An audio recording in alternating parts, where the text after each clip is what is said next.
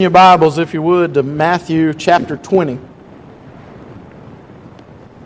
Matthew chapter 20.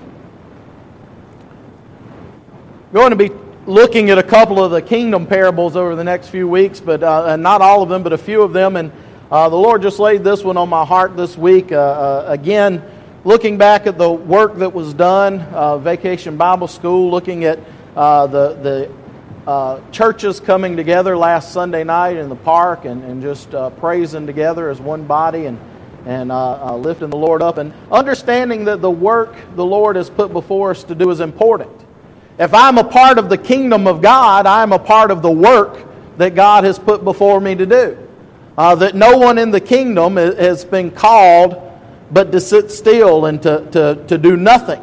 We all have a purpose in the kingdom of God, and we're going to look at the purposes, a few of those purposes in particular.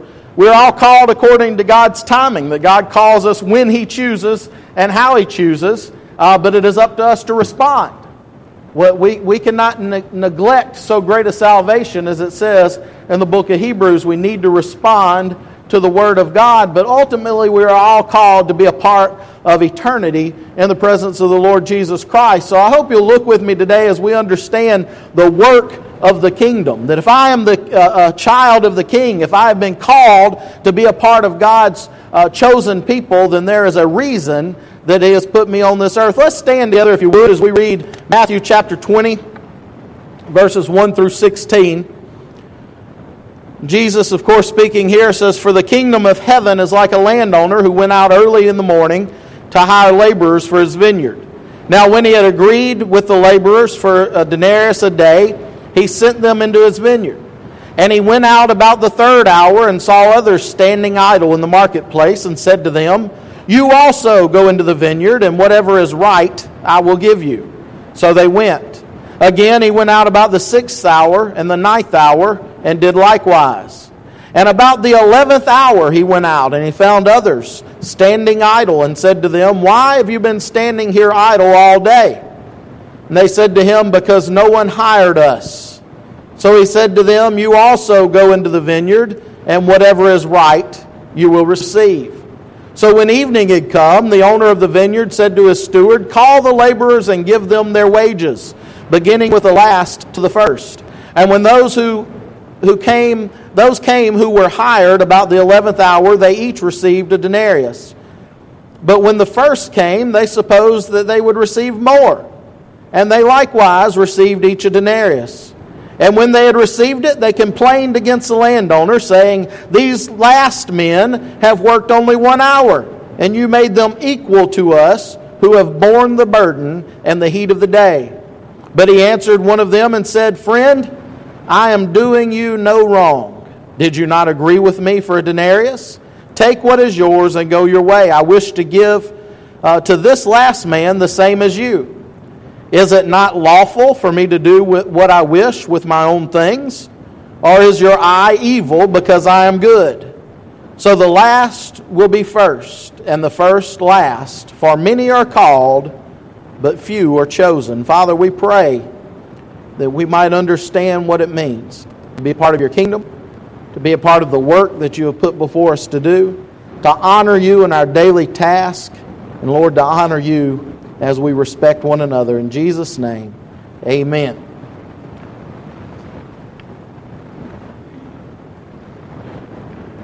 We are guilty in the church today. I shared this in Sunday school earlier, but it bears saying again, we're guilty in the church today a lot of times of understanding salvation as a finish line. We work and work and work to win people to Christ, and when they come to Christ, we say, "That's it." And then we come and we expect them to come and sit on a pew for the rest of their days and absorb knowledge and absorb wisdom and wait for Jesus to return or for us to go and be with Him. We're guilty of that. I'm guilty of that as a pastor. So often I see my goal as to win a soul to Jesus, which is a honorable goal and is a high calling that God has given us, to win souls for Jesus Christ. But that is not the finish line. That's the starting line. See, because my life did not really begin until I came to know Jesus Christ. The Bible says that if any man is in Christ, he is a new creation. Old things have passed away. Behold, all things become new. And we are all called according to a purpose. If I am in Christ, if I've given my heart and life to Jesus Christ, then I am called for a particular purpose in God's plan. We are saved for good works. Now let me hang out here for a second. We are not saved by good works. You can never do enough, be enough, give enough to earn God's favor. God has given us His favor, allowed us to be a part of His kingdom, offered us salvation through the shed blood of Christ on Calvary, that we might be saved, adopted into the kingdom of God, become a part of His family, and do the work that He has set before us to do. If we try to do the work apart from Christ, do you know what we get? Tired. Amen? We just get tired. And we continue down a road that is pointless, and we continue in a way that is pointless because we have missed out on the high calling of God. The Bible said, Paul said this, he said, I press toward the mark of the prize of the high calling of God in Christ Jesus my Lord. He said, I know that after I came to Christ, my life got started. Paul met Jesus on the road to Damascus. You know the story there. He was blinded by the light in the presence of Christ. He went on to Damascus, and a man named Ananias came and prayed over him. The scales fell off his eyes, and he began to set the world on fire for Jesus. Everything he did before that was wrong. June 8th, 1996, at First Baptist Church, at a presentation of Heaven Gates, Hell's Flames, I understood that everything I had done up into my life at that point was pointless because I had missed out on Jesus. And the moment I gave my heart and life to Jesus, my life began. The moment I gave my heart and life to Jesus, I began to understand that God has a purpose and a plan for my life. What's one of the greatest questions of the world people struggle with? Why am I here? You take somebody who has amnesia and they come around and the first questions they ask are, who am I and why am I here? It is rooted within us to want to have a purpose. And in Christ, every child of God through Jesus Christ has a purpose. God has a plan. And His plan is greater than our plan. You know, some people are really good at planning. We were talking about, and I don't want to make y'all hungry, all right? But me and Alton were over there talking about barbecue a while ago. All right? My wife likes to grill. And yesterday she grilled. Let me meditate on that for a second. No. All right. But she plans ahead. She cooked enough on that grill for last night, but she also cooked enough for today. So when we get home from church, we got dinner ready. All right? Like I said, I wasn't trying to, I'm just telling you, some people are good at planning. I'm not like that. I'm one of those guys, I'm hungry, and I go to the kitchen and I start rifling through the cabinets and see what's there. You know? Some people are like that. I'm like that with other things. You might be like that with other things. Some people can sit down and they have a list for their list for their list. They've got it all planned out. They know how everything's going to be organized. I see Miss Norma smiling. You've got lists, don't you? All right? You got lists. I could make a list, but then I wouldn't be able to tell you where it was. I mean, I would lose it somewhere along the line. Why do I say that? Because we can make all the plans we want to, and whether you're good at planning or bad at planning, God is better. And God has a plan for your life. Now, that doesn't mean you shouldn't have an idea where God's leading you. You shouldn't have an idea where God's bringing you, because you should. But God's plan should be the plan for your life. I put it this way. Don't ever make a plan that you won't let God change. Amen?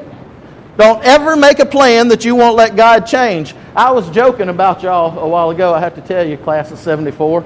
Because anytime a group of people comes in that everybody doesn't recognize, they sit together, immediately the church says, pulpit committee. All right? So somebody asked if you are a pulpit committee. I said, yeah. I didn't like the way the eyes lit up, but no. No, we have a plan. I mean, we have a purpose in being together. And God has a plan in that. We make plans for our lives. You might have had plans to do something in your life that you intended to do, but God led you in a different direction. The reason I say that is you came in here, you're together, and you know that's a plan. That's okay. Nothing wrong with that. But maybe some days you wake up and God's leading you in a different direction. God has spoken to your heart, like Devin said, just last night. The Lord spoke to her heart. She needed to share that. She came to me. I'm like, if you need to share it, share it. I'm not going to argue with God if God's telling you to do something. Now, I'm going to be honest. I've become real cautious as a pastor of who I hand the microphone to. Because I've had some times where somebody wanted to say something and it wasn't of God. Wasn't bad, just wasn't of God. You sit there, you go, where'd that come from? All right? But I'd love to tell you the story of one girl in particular whose husband got saved. We were in Folsom at the time, and she was excited. She'd been praying for her husband for some time, and I passed her the microphone. I said, "Ain't God good?" And she proceeded to say that He was in an off-color way. All right? Here I am, just as red-faced as could be, her holding the microphone, and I said, "I wouldn't have put it that way, but okay. What are you going to say from there?" All right, she wasn't trying to be ugly; it just came out. God wouldn't have put it that way, but that's the way it was. All right, like the little. But listen, we've got to understand that if we follow God's plan will always lead us in the right direction. God's plan will always bring us where we need to be. If you'd have asked me 20 years ago what I'd have been doing in 2014, it wouldn't have been this. But God had a different plan. Some of you, if somebody had asked you what you'd have been doing 20 years ago, it wouldn't have been what you were doing. But God had a different plan. Some of you, if we'd asked you a year ago, but God had a different plan. Now understand what I'm saying. God has called us by His plan to His purpose. One sign of spiritual growth is a hunger to serve. I do not understand for the life of me how somebody can claim to know Jesus Christ, know that they're bought with a price through the blood of Calvary, know that Christ has gone the full distance to redeem them from their sin, to forgive them for their sin, to rise from the grave, that they might have eternal life, and they're content just to go, "That's nice." No, I believe if you really know Jesus and you know what He's done for you, that part of that growth is a hunger to serve. These kids, I asked a while ago, what is their job? Their job is to listen. And as they listen and as they grow and as they develop a relationship with Jesus Christ, then the prayer develops into service. We were talking earlier, talking to Brother Allen after Sunday school, and he's talking about teaching a Sunday school class in the fall. And you know what? I hate to lose him out of my Sunday school class. He kind of keeps the conversation going. But if God leads him to teach a class, so be it. We should always be looking to grow. And part of that growth is service, to look to serve the Lord in a particular way. And in this passage of Scripture, the landowner did not invite them to a pool party. Now, I've got no problem with fun. I like to have fun. But the kingdom of God is not all fun.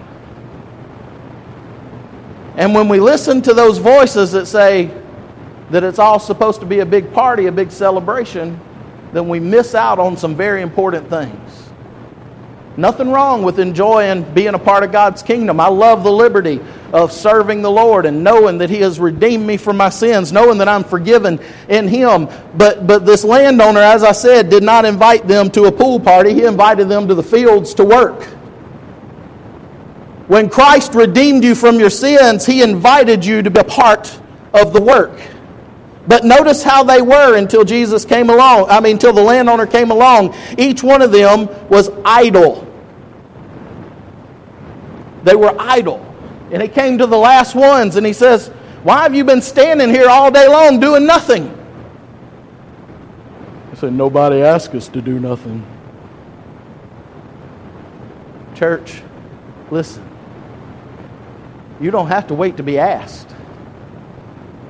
Now, these people were, and this is a salvation parable, and it talks about, we'll talk about that in just a second.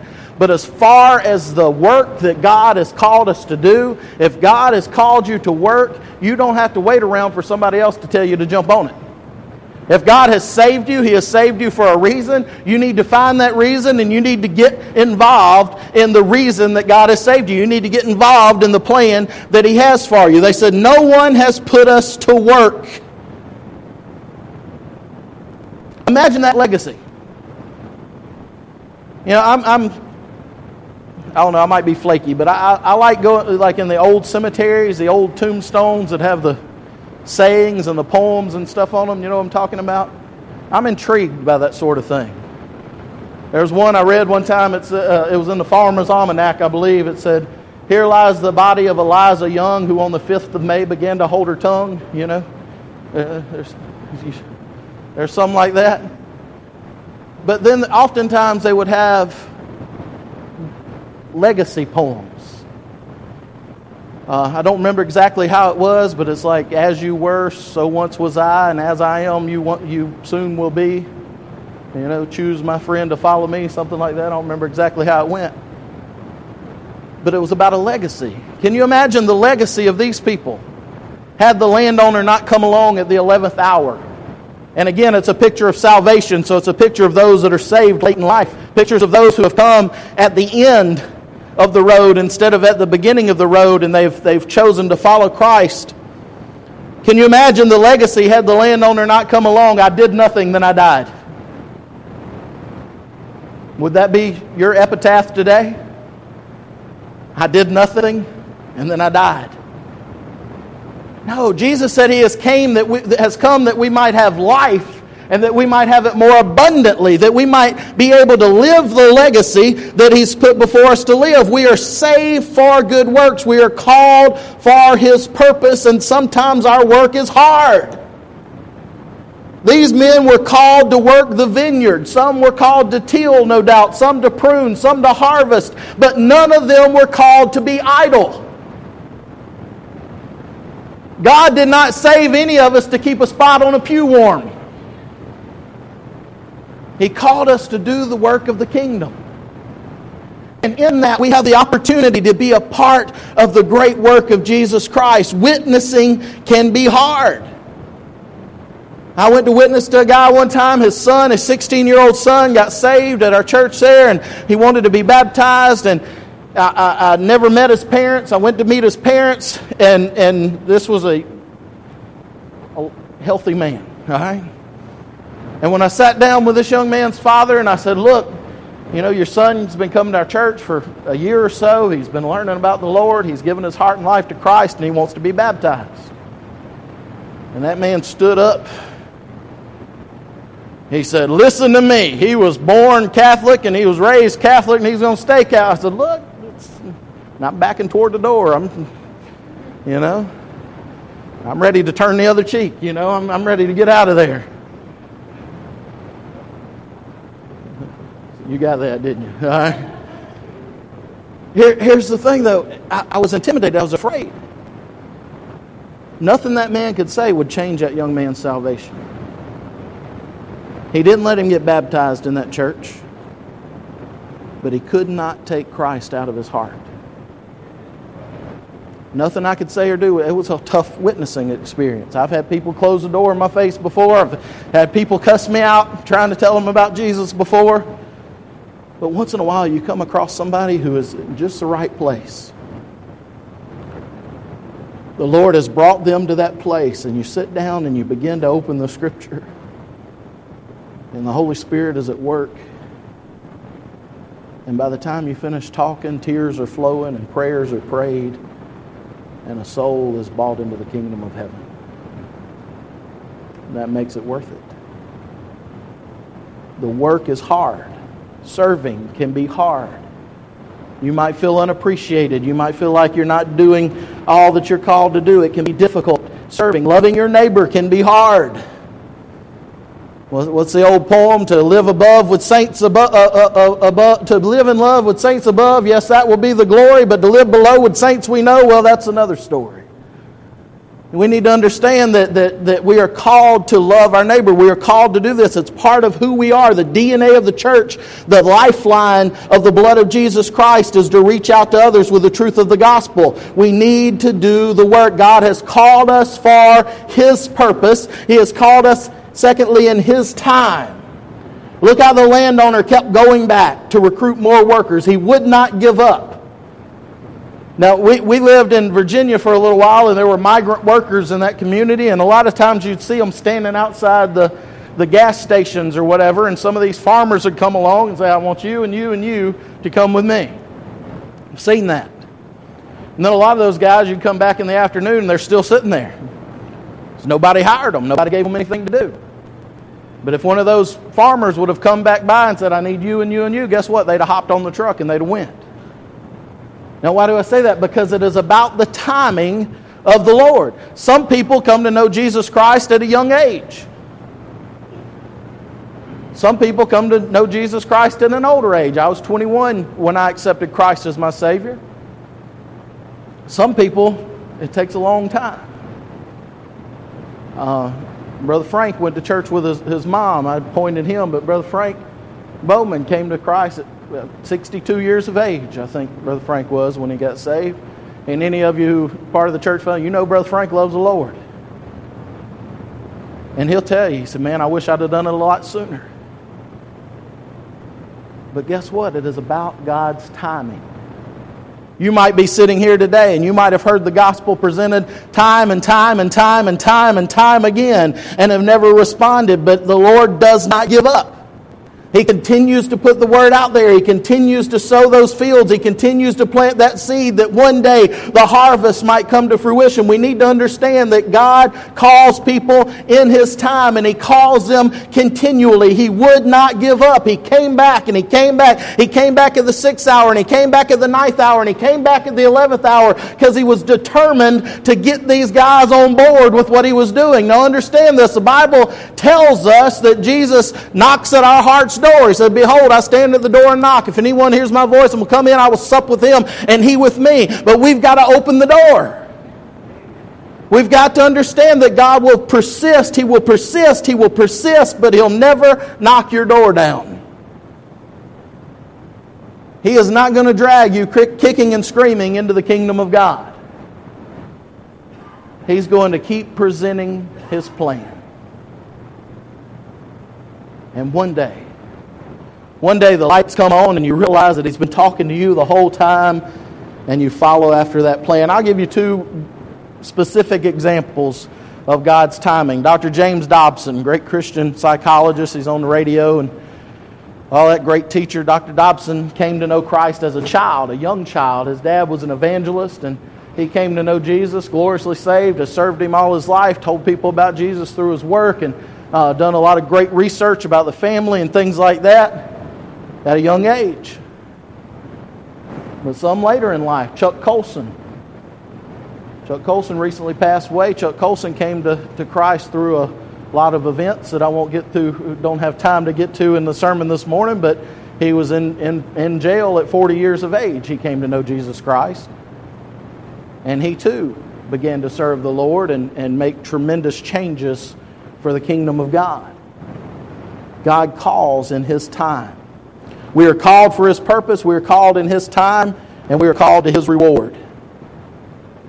Verse 14, take what is yours and go your way. I wish to give to the last man the same as you. Is it not lawful for me to do what I wish with my own things? Young or old, you deserve no less because of when you were saved. Now listen, I think that's great. I think that's fantastic. I think it's wonderful that Christ has enough grace that if somebody is on their deathbed and they repent and regret their whole entire life and they say, Lord, I need you, and God will save them and bring them home to glory, praise God. But sometimes we don't feel that way. Sometimes we see people that we know where they've been and we know what they've done, and we know who they've done it to, and they repent and they come to Christ, and we fold our arms and go, I believe that when I see it. Why? Well, because we've been serving the Lord all along. How can this person come along at the last minute and decide that everything they did was wrong? That's just not fair. Oh, I'm glad God's not fair. See, because if God was fair, I would receive an eternal punishment separated from God in the pits of hell. Because the Bible says all sin is equal in the sight of God. Somebody put it this way one time. We look at sin like this, like a skyline of buildings. You see tall buildings, short buildings, in between buildings, all manner of sin. We see it like that. But when God looks down on sin, just like if we were looking down on buildings, they would all look the same. Christ died once for all. Young or old, you deserve no less of what God has to offer you, no matter when you were saved. And just to be on the field is an honor. Just to know that Christ would love us enough to say, you know what, I want you to be a part of my work. I know you've been working in other fields and you've been doing other things your whole life, but I want you to come over to my field. I want you to work for me. We met a man, I heard him speak several years back at a conference I went to. He was a Muslim man. He grew up Muslim, I should say. And he was sent to the United States to practice what he called cultural jihad. There are people who are placed in the United States today that their sole purpose is to marry American women, have children of American citizens, raise them up and take over communities. There are whole communities that are now, I won't get all into that, but understand that's what he was called here, his own admission. He was called to practice cultural jihad, and he got in an automobile accident. And he had no family, he had nobody around, and this Christian doctor who administered to him there took him home with him, put him in his spare bedroom. And every day that Christian doctor's Christian kids would come in there and gather around this Muslim man's bed and pray for his healing and take care of his needs. And by his own admission, this man said he began to hate those children. He said he despised the very thought of them coming into the room because he had been told all his life that they were infidels. But somewhere along the line, he got spiritually broken. And in his room, in that doctor's house one night, he cried out in confusion. And he said, Lord, if you are real, show me. And he had an Apostle Paul experience. The Lord spoke to him and revealed himself to him. And he accepted Jesus Christ. And today, his community, his people have what's called a fatwa on his head, that there's a price out for him to be killed. But he's going around the country telling people about Jesus Christ. Now, a lot of people could say, no, that guy couldn't serve the Lord. No, he can serve the Lord. You can serve the Lord. It doesn't matter where you've been or what you've done. There is enough grace for you today. Jesus said, the Lord said to Paul, he said, my grace is sufficient for you. So, church, I want to ask you today, are you a part of the kingdom? Are you a part of the kingdom work? If you've never accepted the gift of being a child of the King, then the Bible says that whosoever calls upon the name of the Lord shall be saved. You can cry out to Him today and say, Lord, I need you. I need your forgiveness. I want to turn from my sins. I want to follow you. But if you know you're saved, are you part of the work? Are you content to sit back and not do what God has called you to do? I want to offer this opportunity as well to say, Lord, I want to turn it over to you. I've been doing my own thing for too long. Let me follow your plan.